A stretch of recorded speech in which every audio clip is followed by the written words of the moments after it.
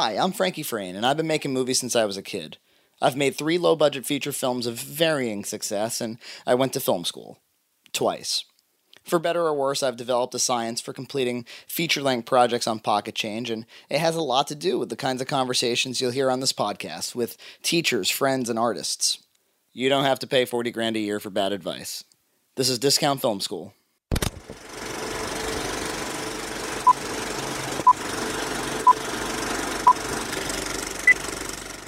Welcome back to Discount Film School. If you make movies long enough in kind of one regional area, even though it feels like especially like major city is kind of saturated by filmmakers and by art, you'll eventually start to run into like the same people over and over again. Like it starts to feel like a much smaller world the longer that you do it, because the people that are actually like consistent with creating stuff just keep popping up. And that's what's going on here. I actually kind of just met JP DeCizio. DeCizio. That's okay. No, it's because I read close it. Enough. I actually you made a point to put the pronunciation in a Facebook page or something. Right. I tried to remember it, but I didn't. No, it's okay. I've gotten JP Disco before. Discuzio. You'll Dio. You'll go with all of that. Yeah. You should buy every one of those domains. I should definitely. But JP has been mentioned on some past podcasts. Mark Santos's, the makeup guy, Makeup Mark, if you will, and Sean Clark, cinematographer, director, general artist. And you've worked with both of those guys. Yes, I have a few times. I saw there was I think it was called the Best of Boston film series. It's screened at the Brattle, and I went there in 2011. No, it was the Boston Cinema Census. Yes, that's exactly what it was. And there you screened 2 movies, one of which I rewatched the other day, but the name escapes me. There's it's The Writer, right? The one that was shot on film. Yeah. It's funny that I'm blanking on the name. The Final Sentence. The Final Sentence, right. And then there was also and this one really kind of blew my mind. The old men. So it's got a long title. It's called Failure Means a Drowning Death. Yeah. All of your stuff so far that I've seen, and then you pointed me towards the right direction on your Vimeo page, which everybody can take a look at it. Overdue Films. Yes. Extremely visual film director. We've discovered that you are. I mean, really, really incredible looking stuff. And I think the key to it is like, we've all seen good cinematography, and we've all keyed into good cinematography and said, oh, that guy really did something with that space, or he really did something with lensing or whatever. But what I really love about what you're doing is set design and art design. Oh, you place just as much emphasis, if not more emphasis, on that than anything else. Sure, sometimes the most emphasis. Yeah, we'll talk about that. So why don't we start from the beginning? Start from, were you always a film kid? When did you get into this whole thing? And we'll kind of work. Yeah, that's funny. I was trying to think about this on the way over. You're like, I'm gonna have to tell my life story. Fuck. Yeah. No. I'd say my initial interest in filmmaking was, special effects, which is probably my kinship with our mutual friend Mark Santos. Because I, from a young age, was really obsessed with special effects. From the moment I saw Jaws, and then was completely freaked out by the movie. So my parents bought me the Jaws log, which is just like a blueprint of that entire movie. And, you flip through the pages and you just see, you literally see blueprints of the design for the shark. Did you see the movie before you got that stuff? I did. Yeah. And you responded to that I think it was the first film that I realized somebody made this. Because I'm so terrified by this. So that was attractive. Mm-hmm. And I couldn't even swim in pools for a while. Mm-hmm. So I think my parents, out of panic, bought me that book, and just flipping through it. I didn't actually read the book. I actually read it about a year ago for the first time, but I've had it since I was a really little kid. But yeah, just seeing the blueprints and the behind the scenes shots, and, starting to realize, okay, someone put this all together. So it's probably my initial interest in filmmaking, was discovering that it was... This movie didn't come out of the sky. Right. There was some planning that had to be put into ultimately the experience I had, which is horror. Yeah. What was it for you? Do you recall a moment in your childhood where you're like, okay, wait, this is interesting, but it's not real. Somebody made this. Why did they make it? Yeah. No, it was and I've actually, on the podcast, I've gotten to talk to the people who made the movie, which is amazing. But it was Trey Parker's first movie, Cannibal the Musical. Yeah.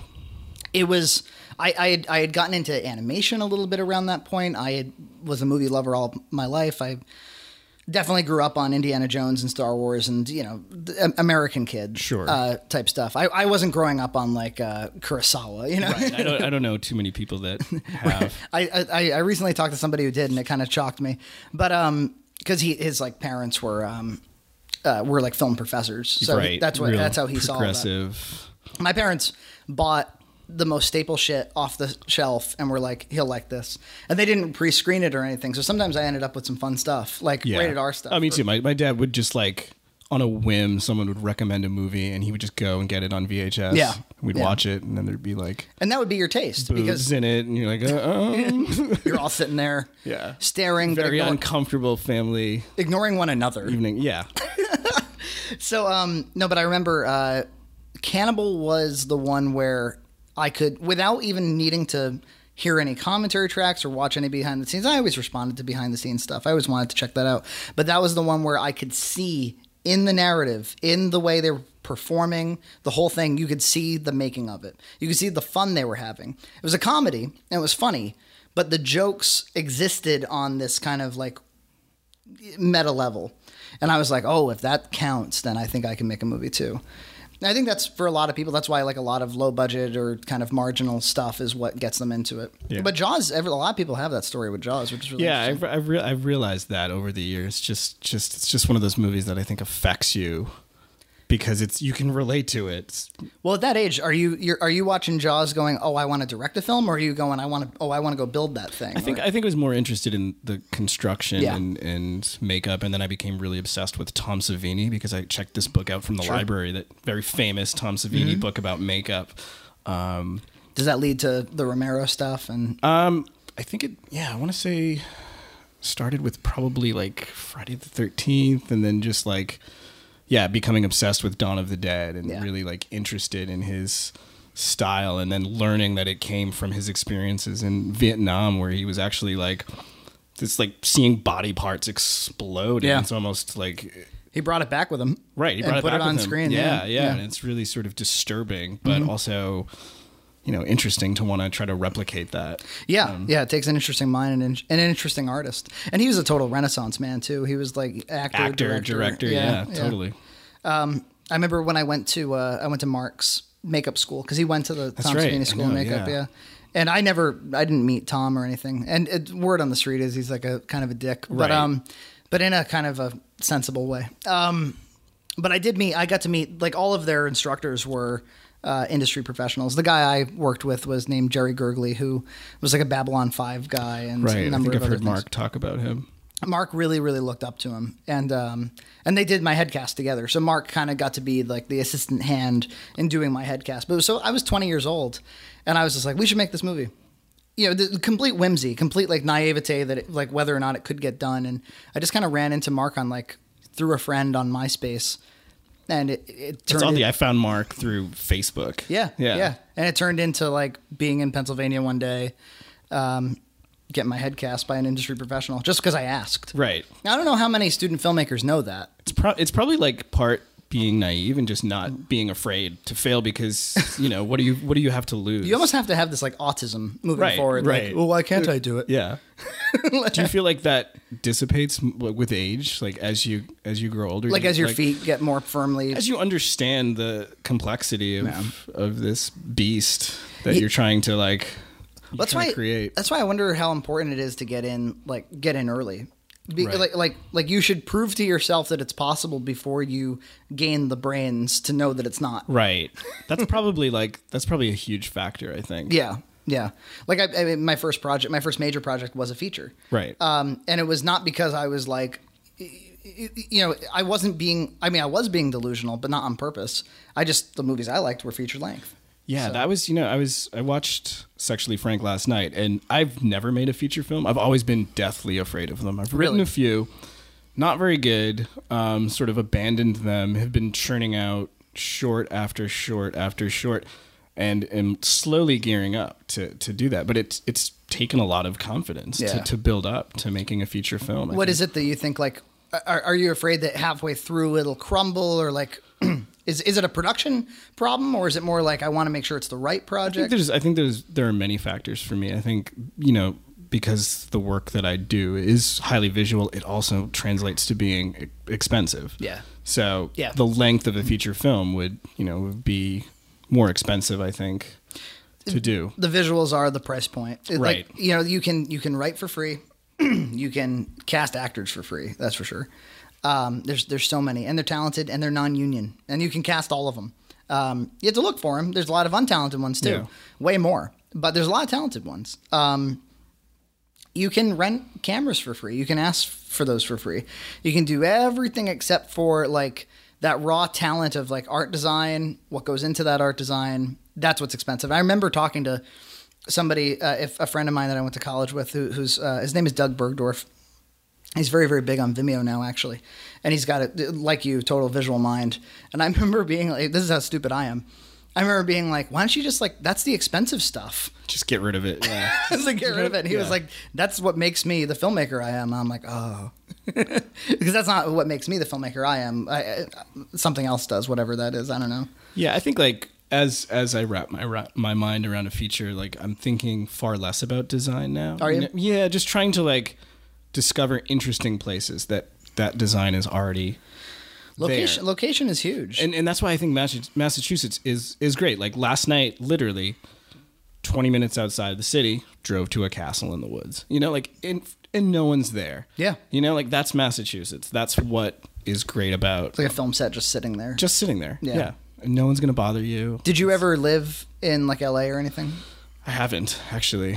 I was there for a brief, for maybe 6 months, thinking I was going to do it, and very quickly I was like, yeah, it's devoid of culture. Yeah, I like, don't think it's not for me. And I've actually never tested the waters like you have, but I just know. no, that you're right. Yeah. You're totally right. I mean, look, like California, there's lots of places you could shoot. That's the whole point. That's why everybody's out there, because there is such a diversity of terrain and whatnot. But yeah, like building structures and stuff, like that's all. We have the old shit. Yeah. Over by the coast, Which yeah. appeals to my sensibility. Yeah, yeah. So Jaws kickstarts it. What's next? Try to think here. This is like, I mean, I made the obligatory VHS films as a kid. I had a Sony, Those are I had a Fisher Price Pixelvision, which I still have, Dude. which I got refurbished from a guy that like modifies them. In LA. That's worth something. That Oh, it's worth a ton. Yeah. Am I right in remembering that that's the camera that shoots on audio tapes? Yeah, they shoot on cassette It's the tapes. only one, yeah. Specific cassette tapes. I think they're like dual layer, so they're hard to find. They're a little more expensive. But Dual yeah, layer cassette like tapes. something like that. Yeah. But yeah, they shoot on cassette tapes. Wow. Yeah. And you made a bunch of movies with those as a kid? I did, yeah. Sadly, lost the tape, and it's been like my holy grail for like the past 15 years. I know it exists in my father's house, and every so often, like I will go through a box in the basement, just like hoping to find this tape. Archiving your old shit is like for me, a really big thing. Like I don't want to have ever lost anything I've ever made. Yeah. No matter how shitty, no matter how like I did that for public access, or I want it all.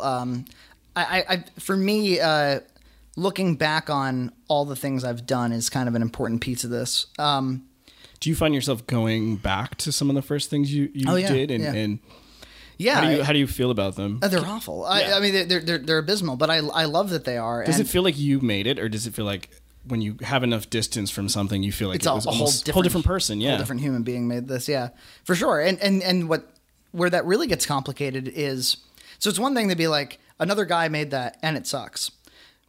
It's another thing to feel that way and then run into somebody who's like, oh, I really like that movie. Like I made my first feature was like a kind of I don't know if you know Trauma Entertainment. But yeah, of course. Of course you do. Of course. Okay, good. I know you've had work at Trauma Dance, as have I. Have you? Absolutely. What movie? I had my movie Scatterbrain, and then that one, Oh. Failure Meets a Drowning Death. They both were at Trauma Dance. Well, they're way above Trauma Dance caliber. No, I love Trauma though. Yeah. I mean, it was a great honor. I remember just being like, Trauma. That's how I felt. This is it. Like, it was my first feature. I Need to Lose 10 Pounds. Got into Trauma Dance 06, and I went out there, and I was like, because my whole thing was I went through college, and everybody was like, I'm going to get signed by CAA, or I'm going to do something in Los Angeles or whatever. I grew up in the Trauma School of Filmmaking. Like I read all of Lloyd's books and shit, and he's been on the podcast, which is really fun. And my one goal was to get distributed by Trauma. and they acquired the movie. They acquired the feature. They never did anything with it, but they acquired it, and it was a big, exciting thing. And then it was a total like long fizzle out. Looking back on it now, I'm like, why don't they just put it out on? Like, at this point, they're uploading their shit to YouTube for free. They are, yeah. And I know there's like, I just signed up for Hulu Plus, yeah. And I know there's a huge campaign to keep their work on Hulu because Hulu wants to take it down. Oh, really? Yeah. Because of the content, or I'm not sure. Maybe they just, because they're all fancy with their Criterion collection, maybe they're just trying to dissolve Troma, but Troma just keeps pushing, like, watch these movies and they'll keep them up. The herpes of indie filmmaking is how they describe themselves. But they, so that went to, that was my big deal, was like, can I get into, do this Troma dance thing? And that was a big deal. But what's funny is, like, that was my first feature. I look back on it and I go, oh my God, like, I can't stand it. But how old were you when you made it? 14 to 20. Wow. Yes. So are people like aging in the throughout the process? It's part of the That's amazing. Part of the fun. My character especially, because everybody else I at least asked them to like keep their hair the same way and stuff, but I didn't ask that of myself. I kind of tried to make it a joke, but people dig that about the movie. But I mean, we started shooting when I was 17 and then went to when I was 20. So it was a 3-year shoot total, but conception to completion, 14 to 20. And people look back and they love that movie. Some people, not everybody, but some people are like, that movie's hilarious and I've watched it a million times. Your other two, fuck them. You know, Abo and Sexually Frank, fuck them. But because that's the kind of stuff they respond to. And maybe when I was 12 or 13 and I was just getting into this stuff, that might have been the kind of movie I wanted to watch more than anything. Yeah. But now that I'm like, you know, like getting closer and closer to 30, I'm just like, I can't do it. I'm not into it. So yeah, but I like that about filmmaking. I wanna look at kind of like the various stages of myself. Yeah. I'm in that phase where pretty much, with the exception of maybe like 1 or 2 films, I look back and I'm just like, it's just not me anymore. Yeah. So it must have been weird when I asked you. I was like, well, what should I watch? How should I get the JP experience? Yeah. And you were like, what do I tell him? Yeah, I mean, the only immediate films that come to mind that I've made in the past 5 years that I only show to people are the music video that I think you've seen that I did for the Biners, Every Little Thing You Love, and then this film called Scatterbrain, which is sort of like 22-minute musical about a singing brain. It's really fantastic stuff. Yeah, it really like it's got a unified vision with lots of diverse ways of doing it. With animation, silent film. It's got a silent film era feel to it while being the most colorful thing. Yeah, that was something that I remember when I was writing it. I just thought it would be like this, like, fake scratches done digitally in like really cheesy kind of way. And I'm just like, no, that doesn't exist now. There's no need to pretend that this is something that took place in the past. It takes place in its own weird world. It used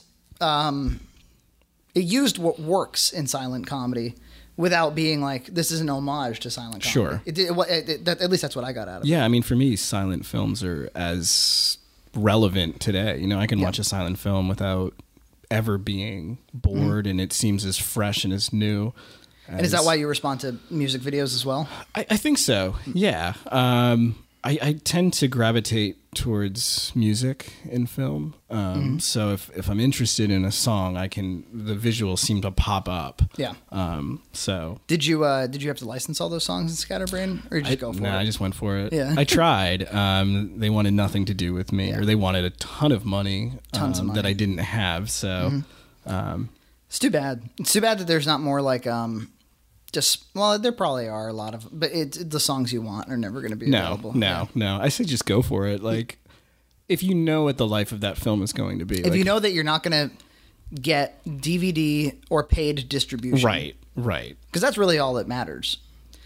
Screening at festivals, they almost all forgive you.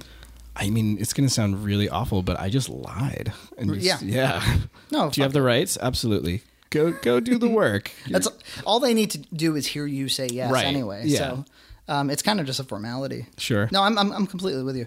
And another just tying together Scatterbrain and the fact that people can see it on Vimeo. Like, you could just pull up to your computer right now and watch this movie. Yeah. And talking about archiving our stuff. One thing that I really kind of admire is that you do kind of just put all your stuff up there. At least so far. I mean, I've met a number of people who have the same feeling that we have, which is like somebody else made this movie. Therefore, I'm not going to share it with anybody. I'm going to go kind of try to hide it. And I think that's a mistake. Yeah, of course. Yeah. I mean, at least with a short film, make it readily available. Like, why not? It's the place where you're going to get the most views on your work. So you might as well just like the second it, and I feel too, like the second I finish it, I definitely want it out there. Yeah. I know there's like, it's taboo to, if you're applying to submitting to film festivals, you're supposed to, like hide your shit. Because the festival is going to have a problem with the fact they don't want to program something everybody could have already seen. Right. Which makes them old fashioned, by the way. Yeah. Which makes to me, in my mind, the entire like concept of a film festival kind of old fashioned. Well, yeah, because I think they're two different experiences. Like you can view something online, or if you view it with an audience, it's a different feeling. So I would absolutely watch a film online and then go to a film festival and see it. And don't get me wrong. I mean, I like as a filmmaker, I want to, if I work 2 years on a feature, I want to at least watch it with an audience once or twice. Sure. Yeah, that's really satisfying. Yeah, it's extremely satisfying. But to allow festivals to define the life of your film, it seems like a mistake to me.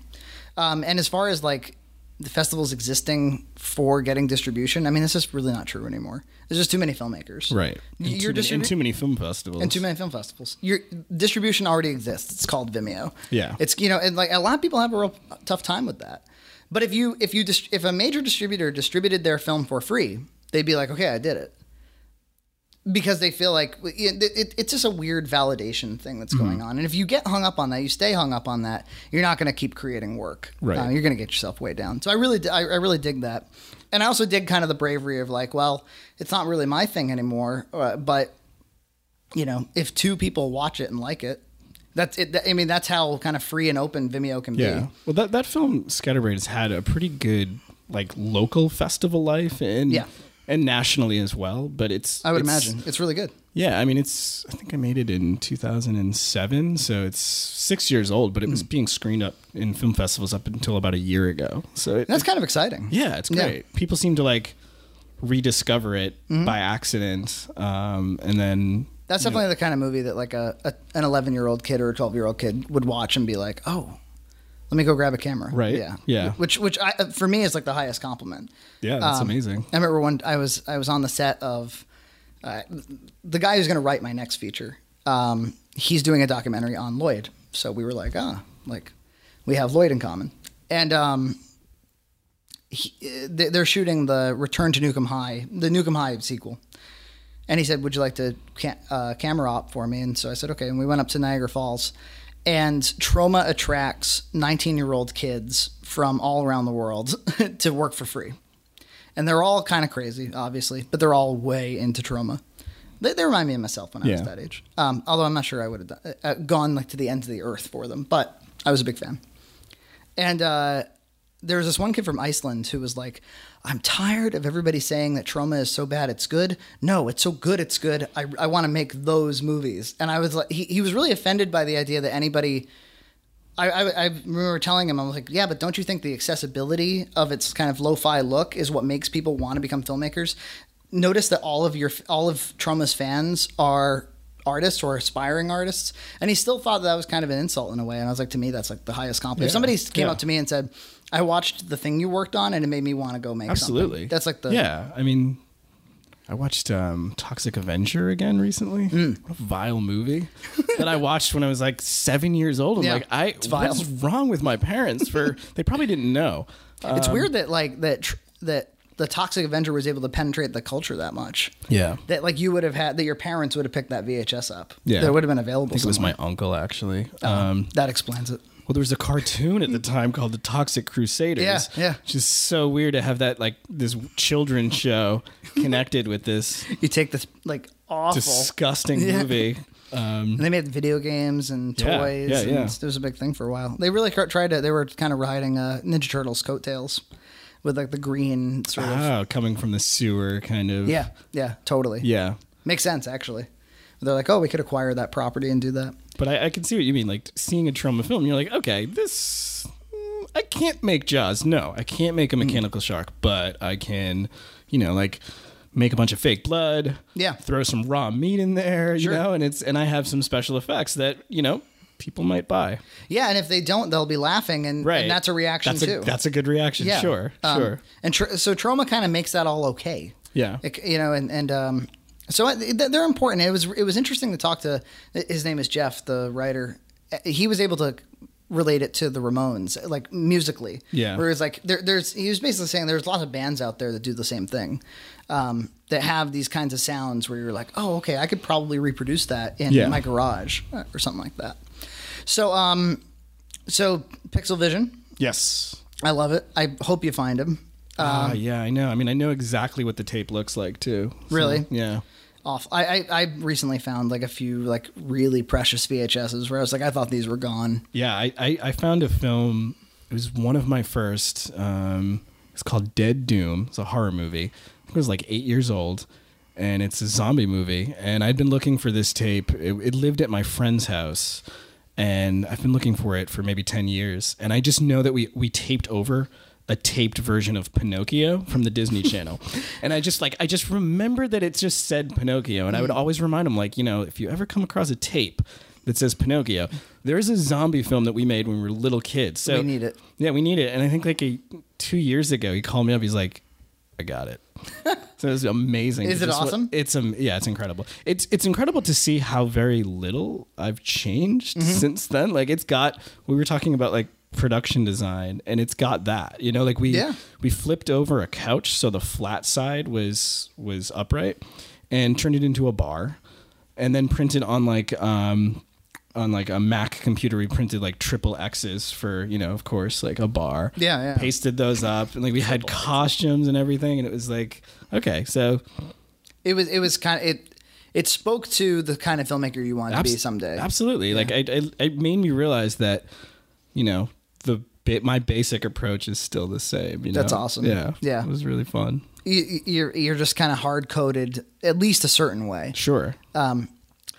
You know, so I've got this YouTube channel, I got a Vimeo channel, I got like you're all spread around on the internet. And I always kind of wanted to have a place where people could go for all of it, like every bit of it. Yeah. But there's so much crap from the early days that it's like that would just turn people off and shit. But then I made, you know, so you hear Overdue Films, I'm Red Cow Entertainment.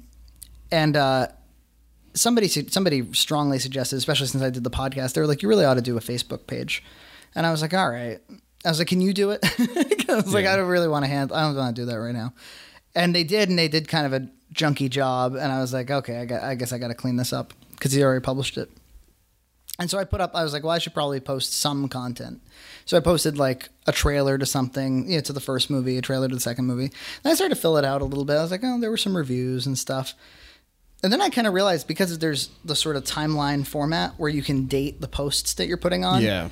I realized like I kind of have a sense of the dates for everything I've ever made. That sounds like a really positive use of social media. Yeah, for once I was like, oh, I could actually use this timeline thing. And I like, so if you go there, you will literally see from 1992. Wow. You know, the first like little home movie with my parents all the way up till now, everything like without exception, or at least that's the goal, is to make it without exception.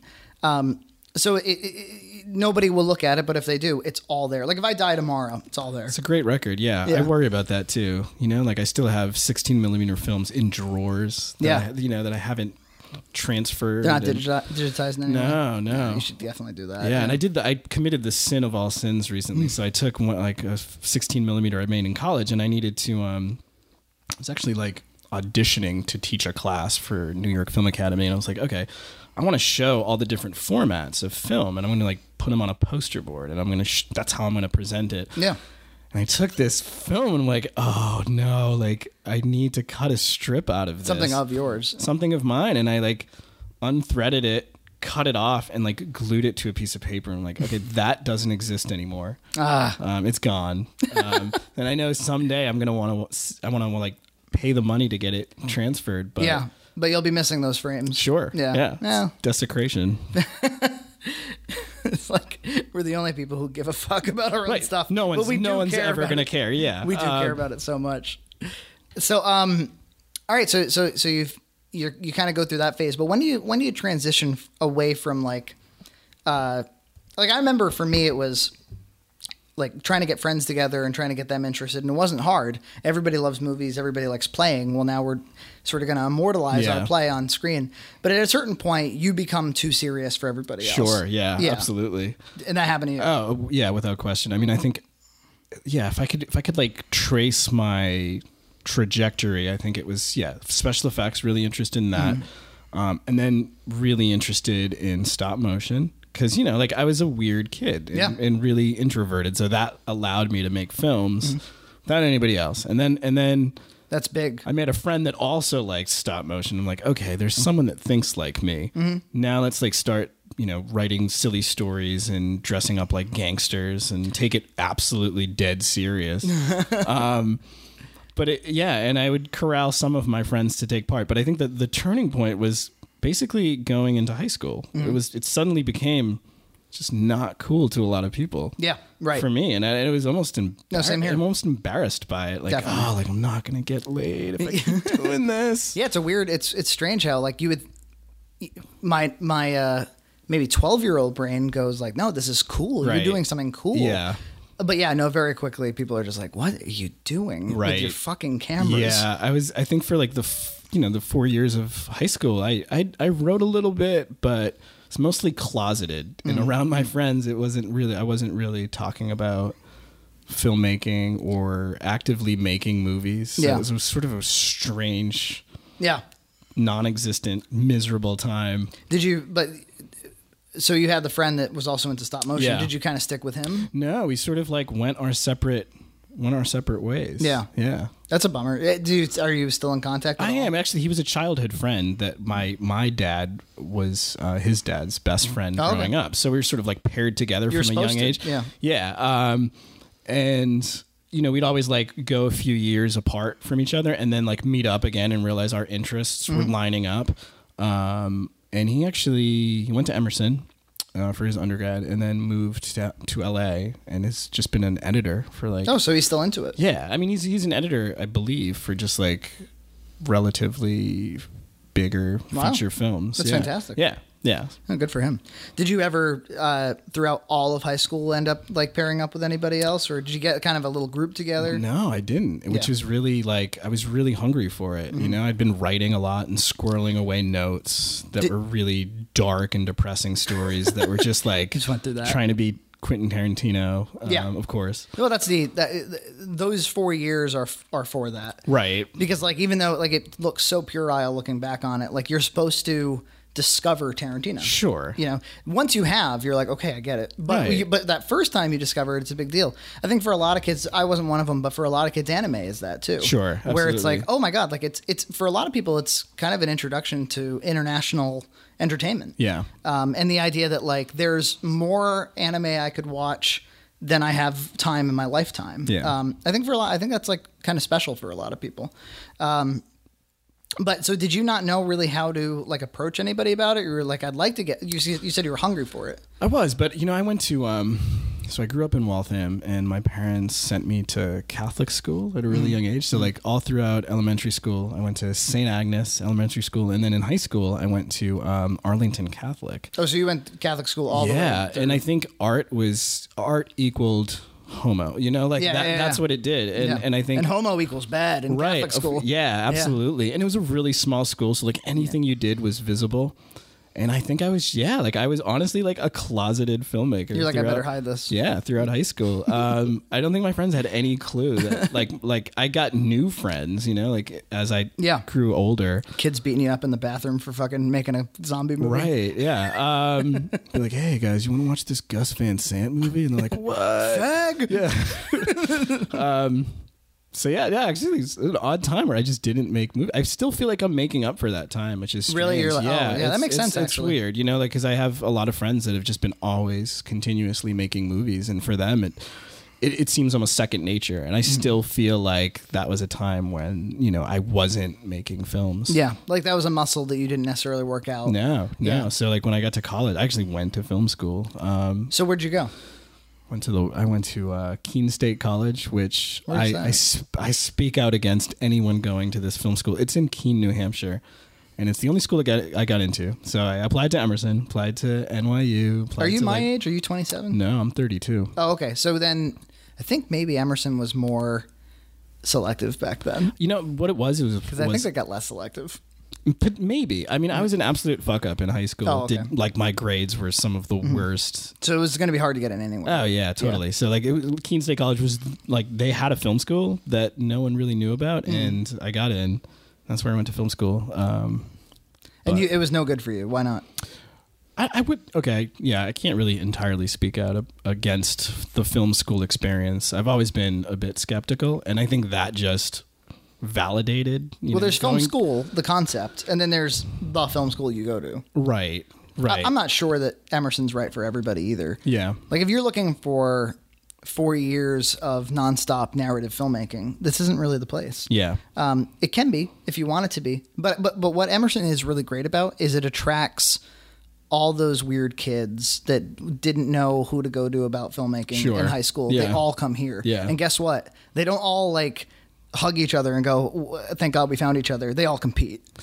See, that's interesting. And so it gets weird again. That was what was different about at least maybe one of the positive aspects of going to a really small school in the middle of nowhere, New Hampshire, that also had a film program was that it wasn't pretentious. Yep. It seemed like a lot of people were discovering filmmaking for the first time in their early 20s. Yeah.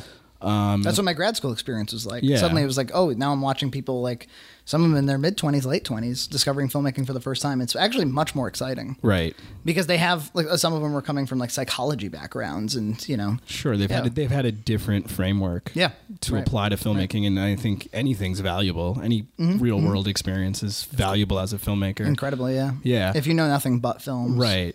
But yeah, no, so Keene State College was great though, because I did meet like my long lost brothers. I just remember being like, oh, there are others like me. Like this felt so good. Suddenly I felt like completely renewed. And it never became competitive. It was always kind of collaborative. Slightly. I think there were divisions, but I think very quickly I found the filmmakers that I liked working with, and we sort of helped each other out, and there was a camaraderie. And was there a home for the kinds of films you wanted to make? Like, were they in no way snubbed, or because definitely like making a movie called Abo the Hue Monkey about like a half man half ape at this place. People were like, stay away from that fucking guy. He makes those movies. Oh wow, no, I mean, I would have been ecstatic to be part of something like that. Yeah, not everybody. No, my early college films are really funny. There's always like drugs and like a lot of alcoholism. I was obsessed with Charles Bukowski and Jack Kerouac. So there's this very like, I don't know, this is really like romantic visions of myself reflected in it. And I think those early films are interesting. Those are the ones that I think I will always go back to, because it shows I was trying as hard as I could to show what, or at least how I saw myself as a filmmaker, and replicate life around me, because I was so interested and it was so new. So I was trying to do that, which if you look at some of the films I make now, you know, there's just like aliens and guys with their brains singing. They're incredibly surreal. Yeah, they are very. That's kind of the word is surreal throughout. I think throughout most of your stuff that I've seen, the content can be wildly different, but they all have that. The head is always cocked left, just a little bit. Why is that? Is that just the way you look at the world, or that's. I mean, I think usually the stories that I conceive of, they start out pretty normal, you know, pretty straightforward. Yep. And then I always tend to it's more interesting to me to add something, because I think it'll be fun to make too. Like it's almost like self-indulgent to say like, okay, I'm gonna set up a set of circumstances that will be fun. Absolutely. Like we're both friends with Mark Santos, and I love his work. And I think like every time I start to write something that's straight dramatic, I'm like, okay, it's a relationship movie. And I'm like, but what if one of them was a werewolf? And I call Mark up. I'm like, can you make a werewolf? I gotta get Mark busy. Yeah. And he's always down. He's a total artist too. Like he's always down for new stuff. And you've never heard Mark be like, dude, come on. Like you never ever will. He's always like, yeah, man, I'll get started on that right away about next week. Yeah. He's always excited. Which is, I don't know, that seems like kind of a cheap explanation as to why there's... I think it's a great explanation. Yeah, I mean, I really like that. I like creating worlds, and it's fun to just like... And then your work, too. I mean, so I haven't seen Abo the Hue Monkey, but I mean, I can imagine... I've seen stills from it. Yes. And I watched. You've seen Marks. Yeah, and I watched Sexually Frank last night, which is, like, I felt like I knew you watching the film. So, like, meeting you today was interesting because I'm like, I don't think this is that different from your personality. I feel like you were trying to get as close to your friends and your relationships as possible, which is really interesting to me as well. Yeah, I when I finished that movie, I looked back on it and I was like, you know what's kind of cool about this? At least for right now, right in this moment, I can kind of show somebody this and they know me really well after an hour and a half. Yeah. Like how many times can you say that about anybody where you're like, here's an hour and a half long document if you're nice enough to give me the time. Right.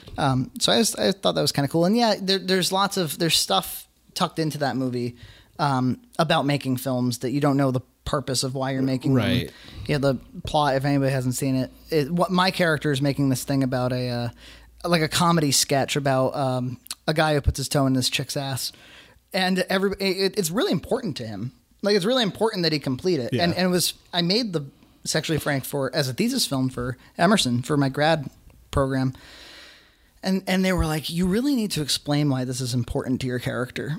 And I was like, you don't all just get it? Yeah, you're all filmmakers, like he has this idea. He has to see it through. He has to see it. Yeah. Yeah. Completion is what's important. Right. Yeah. After that, he can look back on it and snub it or whatever he wants to do. But completing it is most important. I've always said that to people who are like, I want to get a crew together or I want to do this. Where do you find people? They always ask me, like, as if like I'm like looking under a rock and just like, come on out, guys. No, you attract people. Sure. And you attract people by, first of all, completing things. They have to notice that you, like, well, at the very least, he'll finish it. And then you also have to project your personality type. And you're saying, like, it's a self-indulgent thing to just kind of have fun like that. But if you don't show other people, like your crew or your cast, that it's going to be a fun experience. Yeah. Because it exists on, like... That's the overarching goal of any project that I have because I know that I can't pay people. So why would they someday I would love to, but right now I can't. So it has to be fun. If I'm ever being an asshole to anyone or someone's not having fun or they're way too stressed out, then something's going wrong. We're not doing this right at all. Yeah, exactly. I completely agree. And people do. I mean, I've been on my share of crazy. I have too. And I'm just like, why am I doing this? I don't want to be here. This sucks. This is like, how did we make something this fun suck this much? Right. I think it's taking it too serious. Like you said, your character in Sexually Frank, he's very serious about what he does, but obviously he attracts people that they like that he's serious about something that is so fun. To do. What did Troma always said? They were like, we don't take our content seriously at all, but we take our effort seriously. Sure. And I don't think you can have like I don't think that you can have a fulfilling time because there's fulfillment and there's fun. I don't think that they're mutually exclusive. I think you're having fun if you're doing something fulfilling. Absolutely. And I've been told that like the movies are productive while being fun, and that's not always the case. There are times where they just show up to a shoot, make a horrible film, and but they had fun. I don't have a problem with that. Yeah. I reserve the right to have fun and make a shitty movie, but in general, you're trying to get something done. So you do start to hook up with people, and you start to like I like the idea of continuity through my movies, like working with the same people over and over. Yeah, again. I think you develop relationships that are sort of like over time. I think those folks understand you. So it comes to a point where you're collaborating, and sometimes you just don't know where an idea came from. Yeah. Whether it was your cinematographer or your editor or something like that. And that's just because you all gel. Yeah, you all gel. And I think that's great. Yep. Also, what's really great about Massachusetts and being a filmmaker around here, it's a small enough town that you can work with the same people continuously, but it's also a big enough town where those people are talented. Yeah, no, totally. And that's what I was saying at the top was like, if you work in Mass, for instance, for enough years, like you and I were kind of bound to meet. There's a number of actors now. Every time I make a new movie, I'm like, oh, they're still doing it. Yeah. They're still out there. They're still making themselves available. And you know that those are the most serious people. That they're looking for like unpaid work 6 years later. And I don't look down on that at all. I think that's fantastic. Yeah. It means you like what you do and you're going to keep doing it.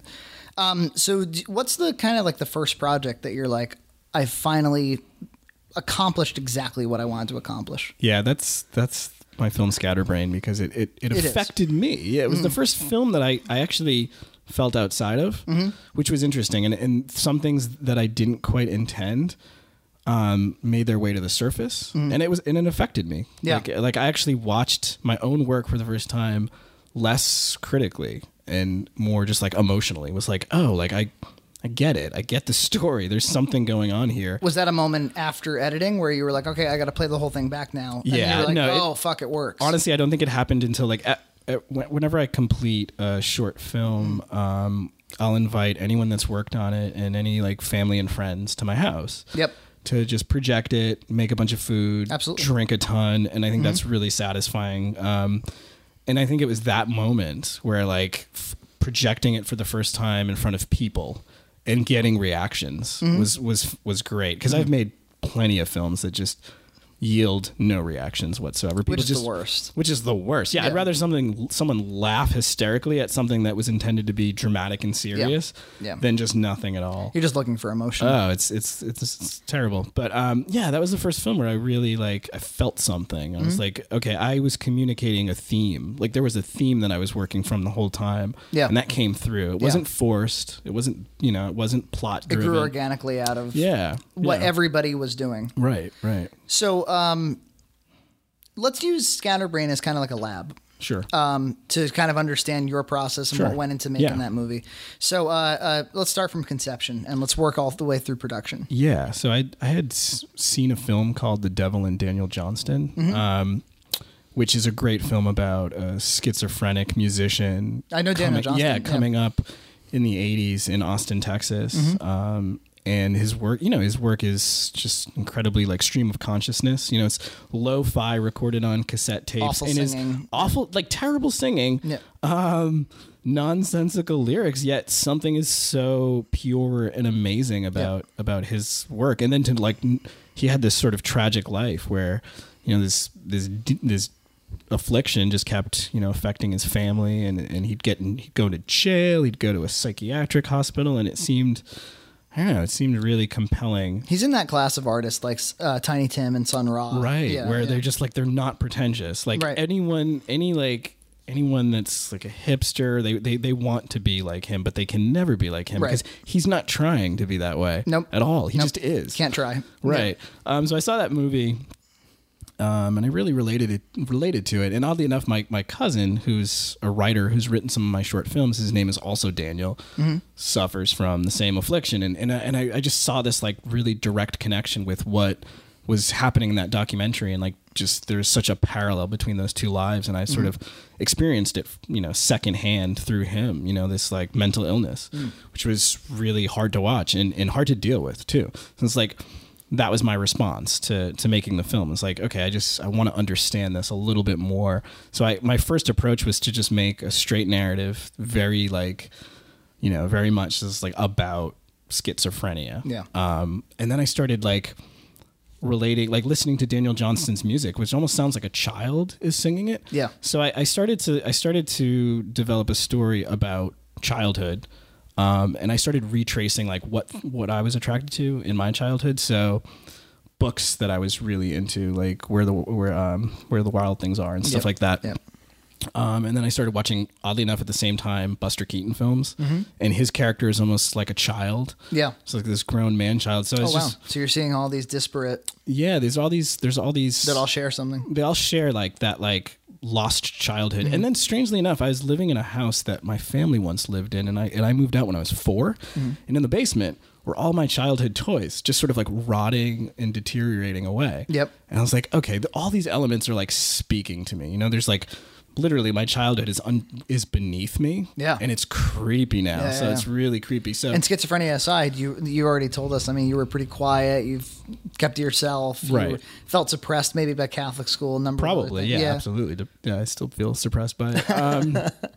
But yeah, so all these elements were like speaking to me, and I was actually in a pretty down place at the time. I was just like driving a truck for edible arrangements around Boston in like midwinter, horrible, just delivering like the happiest goodies in the world to people and them just like shitting on me for it. So it's just like, oh, this is like, this is depressing. So I started sketching out that. That's so awesome. Just images from that and listening to Daniel Johnston and then this other Are you singer. an artist?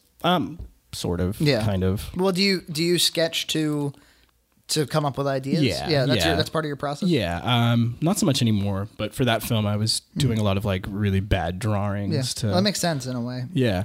So yeah, just looking at reading children's books, watching Buster Keaton, listening to Daniel Johnston, listening to Joanna Newsom, like sifting through all these toys that I had. And then my roommate was a college friend who had just been dumped after like this like 3-year relationship. He was like cheated on. He took it terribly. So he moved in, like he's like, I'm going to stay for 3 weeks on your couch. 3 weeks turned into like a year. Oh my God. And he was just really quiet and really depressed. And he's always been this really happy guy. So I was like, okay, I'm just going to cast him in this part. So yeah, I think He's already living it. he's already living in my house and he's a really good actor, like silent he's actor. got a lot of presence. Yeah. So all these elements sort of just came together. And I didn't think I could make the film because I just didn't have the money to do it because I had to pay. There was actually a special effects artist named Ben Chester, who I think has also done a lot of work for Trauma at some point. Oh, really? He's out of Rhode Island. So this is before I met Mark, and I had to pay him, like a reasonable rate to do this work. So I had no money, and I was just filling up notebooks with ideas, songs, pictures, whatever. And then I got this really wonderful job photographing construction sites, like for cash under the table, $20 an hour. Like I was like flush with cash all of a sudden, like like hand over fist, like every Friday, just getting like To take photos. It was like the easiest job ever. And it was like, okay, this can feed my addiction. So like we just went for it. You know, like I just started every paycheck that I got just went straight to, funding the movie. I think in the end it cost like $5,000. Yeah. Which was the most money I've ever spent. That's a pricey short. It's pricey short, yeah. And you shot digital. I shot digital. Yeah. At my house, turned my kitchen into a set, turned my bathroom, bedroom. Yeah, so basement. did you? I mean, those look like really stylized spaces. Did you paint them, or we painted them? Yeah, I hired an art director who had never worked in film before. He was more of like a spatial artist and like a sculptor. Yep. But I liked his stuff because all his stuff was sort of decrepit childhood. It was like beautiful and really sad at the same time. So he came in and worked with all these props that I had gathered and just converted my entire house. Like, so for my roommates, and my brother was also my roommate at the time, it was like they had to live in a film set. In this weird film, like expressionistic film set. And they did for some time after too, because I never quite cleaned up. Like a lost childhood. Right. They had to live in it. Right. I'd invite people over. I'm like, so this is my kitchen. And they're like, oh. I would like that. I'd be like that every time I go to JP's house. I'm at a film set. Like I would kind of dig that. Yeah.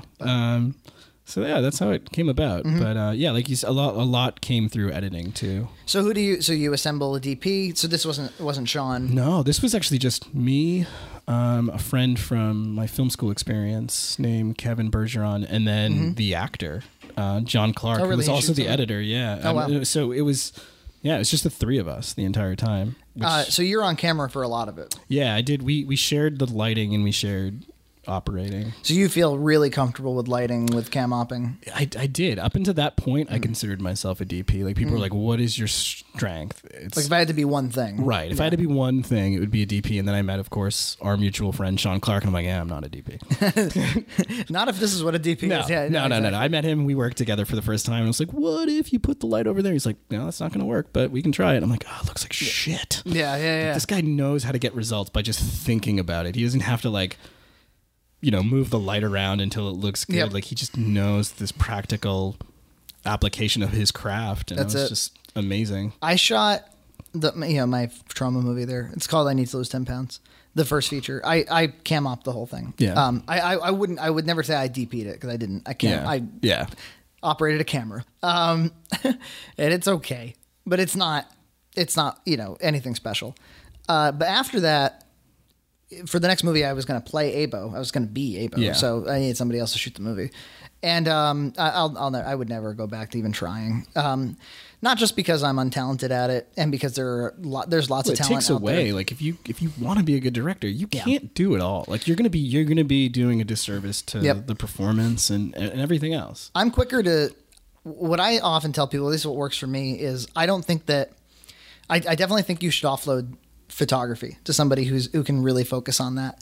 But I don't think you should offload producing. Right. Because some people will be like, oh, I got to go get a producer. And I was like, no, for a low budget thing, you really ought to be tied to the resources that you're getting. Well, you can control everything. And if it's for me, if it's a money issue, I need to know where every little red cent is going. That's what I'm saying, basically. And you also need to know where every second's going. You need to design your own shooting schedule and know, I only gave myself 3 hours to do this for a reason. And you can't have somebody else imposing that on you. Right. You're going to fight with them the whole time. Of course. Fuck that. To me, the first sign of a bullshit low budget movie is like, I'm going to have you talk to my producer. It's like, this is a bullshit movie. Yeah. I know for a fact it is. Right. But yeah, I would never turn back. And I also think that the director DP relationship's a really important one. Sure. I think that needs to, the director has to have a great relationship with their actors. But the DP has to be, I think, almost a familial, brotherly relationship. Sure. At least it is for me.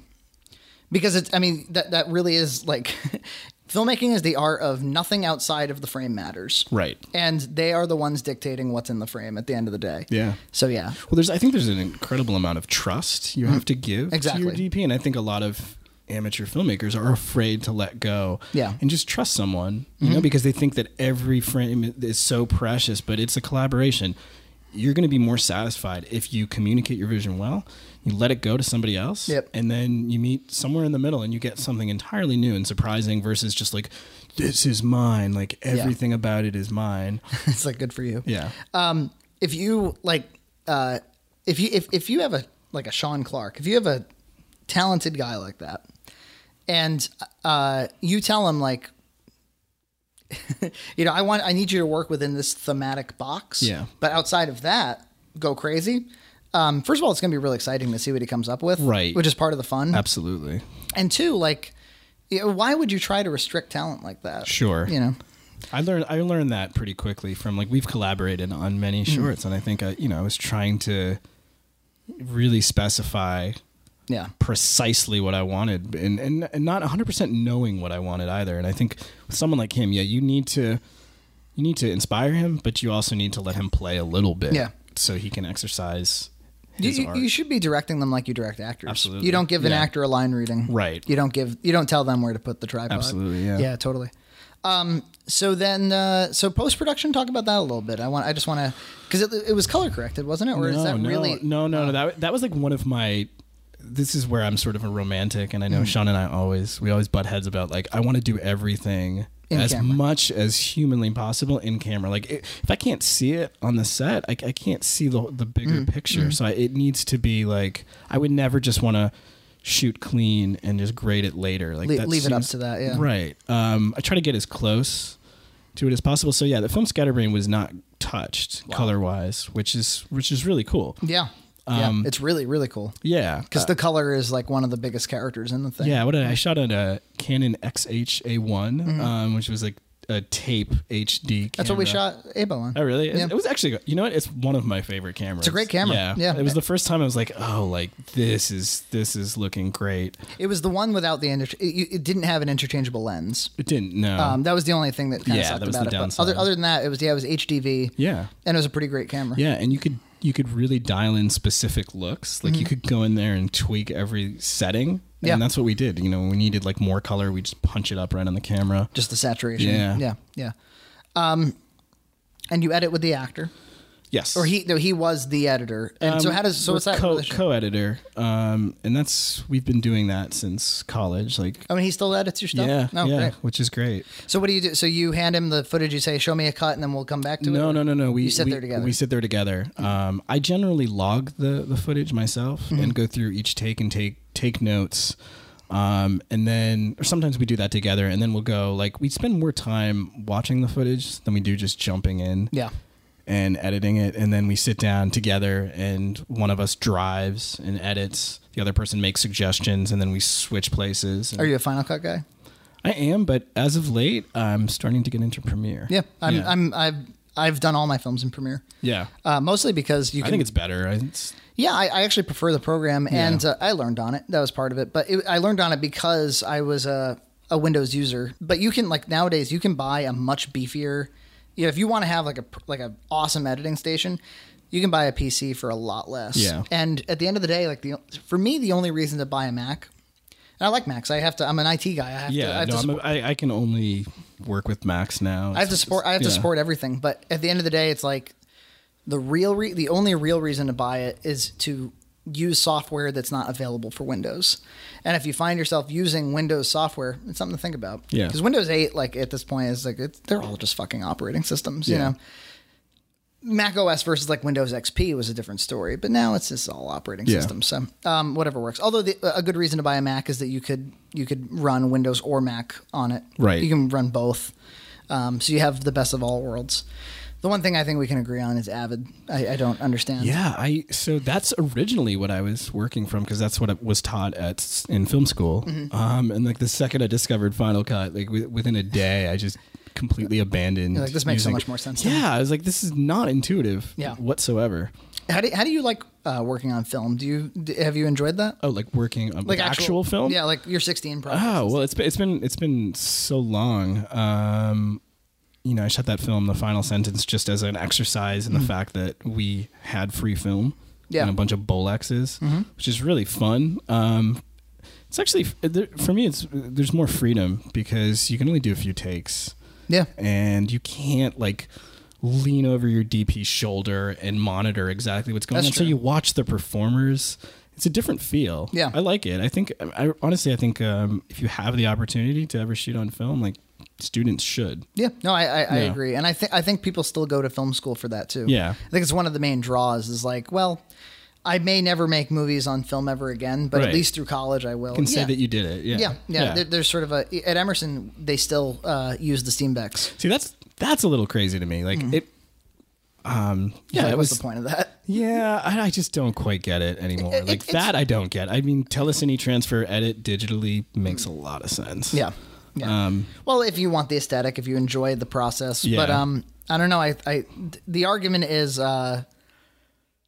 to gain an appreciation for what used to be done and stuff. But I mean, how far could you take that? I mean, could you take that to like analog tape to tape? Do people do that? I think probably people are. Probably some people are like, you should. Yeah. No, I don't think it's. I think it's all means to an end. You know, and I'm conflicted on it because there is no good argument for it, and yet because I've done it, I'm always going to be glad that I did. Sure, I'm always going to be like, oh, that was cool that I did. You can hold that above other filmmakers. You're like, yeah. But really, that's just me having like some hipster cred. And right. What's that worth? What's that worth? Yeah. Not $40K a year. That's for sure. No.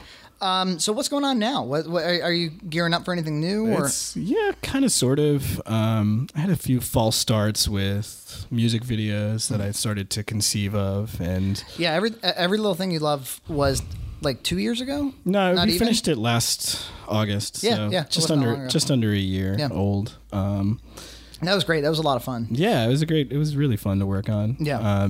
And people can see that too on the Vimeo page. Yeah. It's an 11-minute music video. Yeah. I mean, it's a short film, really. It's a short film. Yeah. I'm actually going back to school. Of all this talk about school, I'm actually going here to Emerson. Oh, you are? Yeah, for their MFA program. Oh, great. Yeah, that's what I just finished. Yes. Yeah, I'm about to start that. Oh, awesome. Oh, we'll see lots of each other then. Yeah. So I guess like just gearing up for school, I've been trying to sort of self-teach a lot more lately. So this past year, I've been trying to study acting a little bit more. Not that I want to be an actor. I just don't understand the craft, and I feel like it's really important for a director to at least be competent as an actor. Yeah. Just in the directing classes they teach always have like the first half of the semester, you're essentially taking an acting class. That's great. Yeah. Yeah. Which your acting, by the way, was great. Oh, thank you. Sexually Frank. Thank you. I was. I wanted to ask you, like, probably what everyone asks is the whole directing yourself business, because taking this acting class we had to perform these scenes, and you know, I fall into like director mode. Yeah. Really hard to like. Were you like glancing at the camera the whole time? And well, no, it was you know, it was live performance, but it's still like blocking a scene and trying to find the emotion that you're working from. It was really, really hard. It almost like took two separate brains. Yeah. How did I do it? I don't know. The whole movie was shot extremely casually. Yeah. Well, we shot that whole thing in 16 days, I should mention. Like, we hammered it out. Yeah. But while we were shooting, it was very kind of lax, and it had to be for the performance because. So I'm not an actor, but I've acted many Right. times. Well, So was it? Were you reading from text explicitly, or was it just like a? yeah, those are not that is not an improvised movie. Really? Yeah, that is all scripted. So we were really proud of ourselves. It feels like it's you know, it's really organic. It's happening. Yeah, that's what the Australians told us when we went to Sydney. Wow. They were like, "Did you improvise the whole thing?" And we were like, "No, but I'm really glad you think so." Yeah, we did. no, I was almost convinced, like watching it last night. Thank you.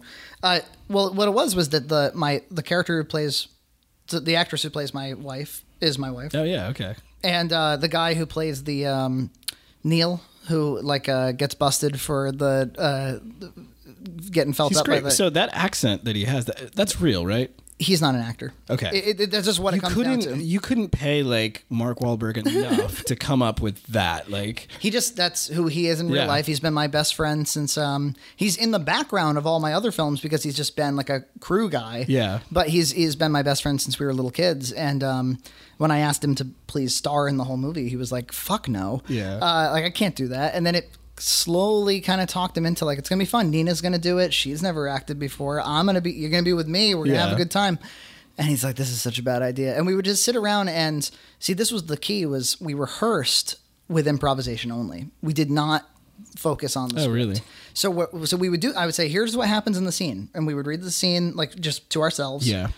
And then we'd be like, "All right, so we got to just make all those things happen through an improv." That's a great exercise. Yeah. And so then you're just in touch with what's going on in the scene. Yeah, I mean that's in my acting class. That's, you know, basically you read the script and you just try to, even if you flub the lines, you try to get across what the point is. Yeah. You know, and you just keep going and that's like the best thing that will guide you through a scene. And also improvising the previous beat and the post beat. Yeah. Is really, really helpful in terms of like, because people who are afraid of acting are afraid of the lines. I think they're so focused on getting the lines right. Oh, that's the biggest telltale of a bad actor, and we've seen a million like short films and around Boston where someone's just waiting, gritting their teeth, like, let me get this line. Yeah, I'm about to say my thing. Yeah, it's only about me. Yeah, and also this is also a symptom of bad writing. But every scene has to begin with somebody walking through.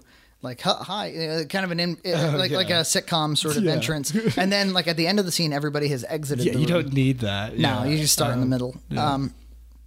But people do feel that they can't just start in the middle. So you you arrive there through improv. Yeah. And it always feels much better. Did you end up like cutting a lot before and after to get to that sort of natural conversation and midpoint? If you followed the movie with the script, it's just the script. Yeah. You know, at the end, the final edit.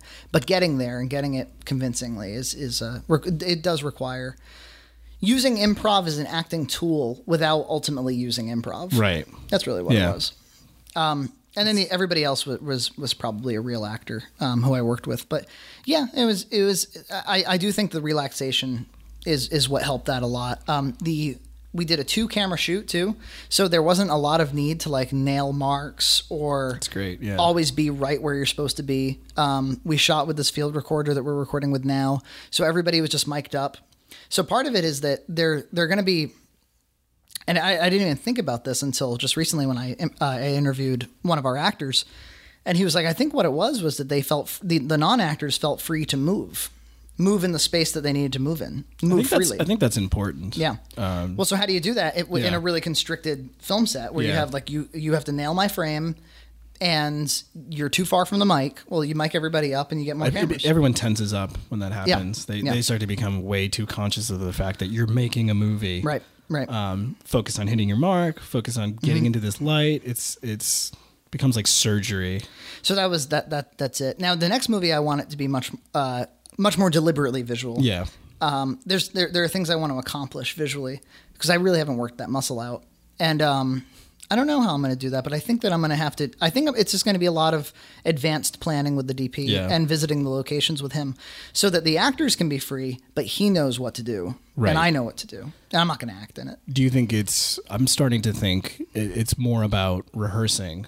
Yeah. Spending a little more time just trying to like collaborate with your actors, rehearse, improv, so that when you get to set, it's not just like figuring shit out right then and there, and like they're already comfortable. And now you've like discovered some things before. And you're an accomplished enough filmmaker. They know who you are. They know you're going to get what you want. That you could go to actors and be like, I want somebody who really wants to build this with me and create this with me. And the only way we're going to be able to do that is through rehearsal. They'll make the time. Yeah. Yeah. We were able to do that a lot on Sexually Frank, and I wouldn't trade that for the world on the next movie. Yeah, for sure. It's free. It doesn't require all those elements that you like getting into the location and getting the equipment in place and all that. It's just talking it out, and it doesn't have to be about line memorization. It really shouldn't be about line memorization, because that's what people obsess about. So what about a feature? Maybe. Yes. So going into the MFA program in media art, I was thinking, I had this like really grand short film that is everything that I love. It's silent. It's got live sound effects and live music, but I'm sort of wanting to take a break from that style. Okay. And expand something into a feature. So I started almost like 2 weeks ago to sketch out ideas for a feature, which is just sort of my take on Frankenstein. Was always really obsessed with the Universal monsters as a kid, of course. And as I get older, I'm those obsessions sort of open back up. But my story so far is really just about this like father who reanimates his son, or like just a dead kid, because he does it out of love. Yeah, this kid turns into this just horrible person, and he has to coexist and love this thing that he doesn't really want to, but he's keeping it alive. So he has to decide whether he wants to destroy it or continue to love it despite all its flaws. Would you still want to keep that level of art design up? Because it's a feature, I don't think I could. You're ready to let go of that a little bit. Yeah, I don't think it could be as stylized. I think it would be more about. So it feels like we're reversing roles here. I want to do something that's more like performance based and improv scenes, and really give my actors something to work from. And make that all work. Yeah. They were a little freaked out by feature as thesis, because Sexually Frank was my thesis, but they were because they don't want anybody to fail. They don't want, and their experience is if a student filmmaker tries to make a feature, they will fall on their face. But all I had to do is be like, I've made movies before, guys. I've done a couple of these. Yeah, I've made movies before, and you'll be the same, and they'll buy it. But there'll be other kids that they'll be. They actually told me, they were like, don't say like, could you please mention that you've done this before? Yeah. If you're ever going to talk to anybody about it, because they don't. Yeah, they want people to not bite off more than they can chew, which I disagree with. I think you should bite off more than you can chew. Well, you have these great resources surrounding you for 3 years. Like, why not take advantage of them? And when in Rome. Like, yeah. And short films are great. They'll play at a few film festivals. It's really satisfying. You can communicate a vision in a short amount of time. But I think every filmmaker has to sort of graduate towards feature filmmaking at some point. Yeah. And if you don't just do it, then you may never. Right. Right. It's not like you're gonna make like, okay, now I've made an hour-long movie. Now I'm gonna make an hour and 10 minutes. Like, eventually, just jump. Well, that's what I liked about your film. Like, I feel like if you did it as a 30-minute film, it would have been funny, and you would have gotten some things across. But it couldn't have worked. Yeah. Couldn't have worked. You wouldn't have felt like you understood those characters. Yeah. And by the end, the payoff would have just been. It would have been fake. It would have been more of a punchline than it would have been like a growth to that moment. Right, right. And that's how I feel like the more I make short films, I get to this point where I start to understand the characters and that world, And you I wanna can make a keep feature. going. Yeah. You can keep going. Yeah, well, that's really cool. And I hope you contact me throughout the whole thing. And Absolutely, I'm man. here. I work here. Yeah. So that's great. And people should really go to Overdue Films on Vimeo. On Vimeo, yeah. JP, what a fantastic Thank you. conversation. Yes. Thanks for doing Thanks, this with man. me.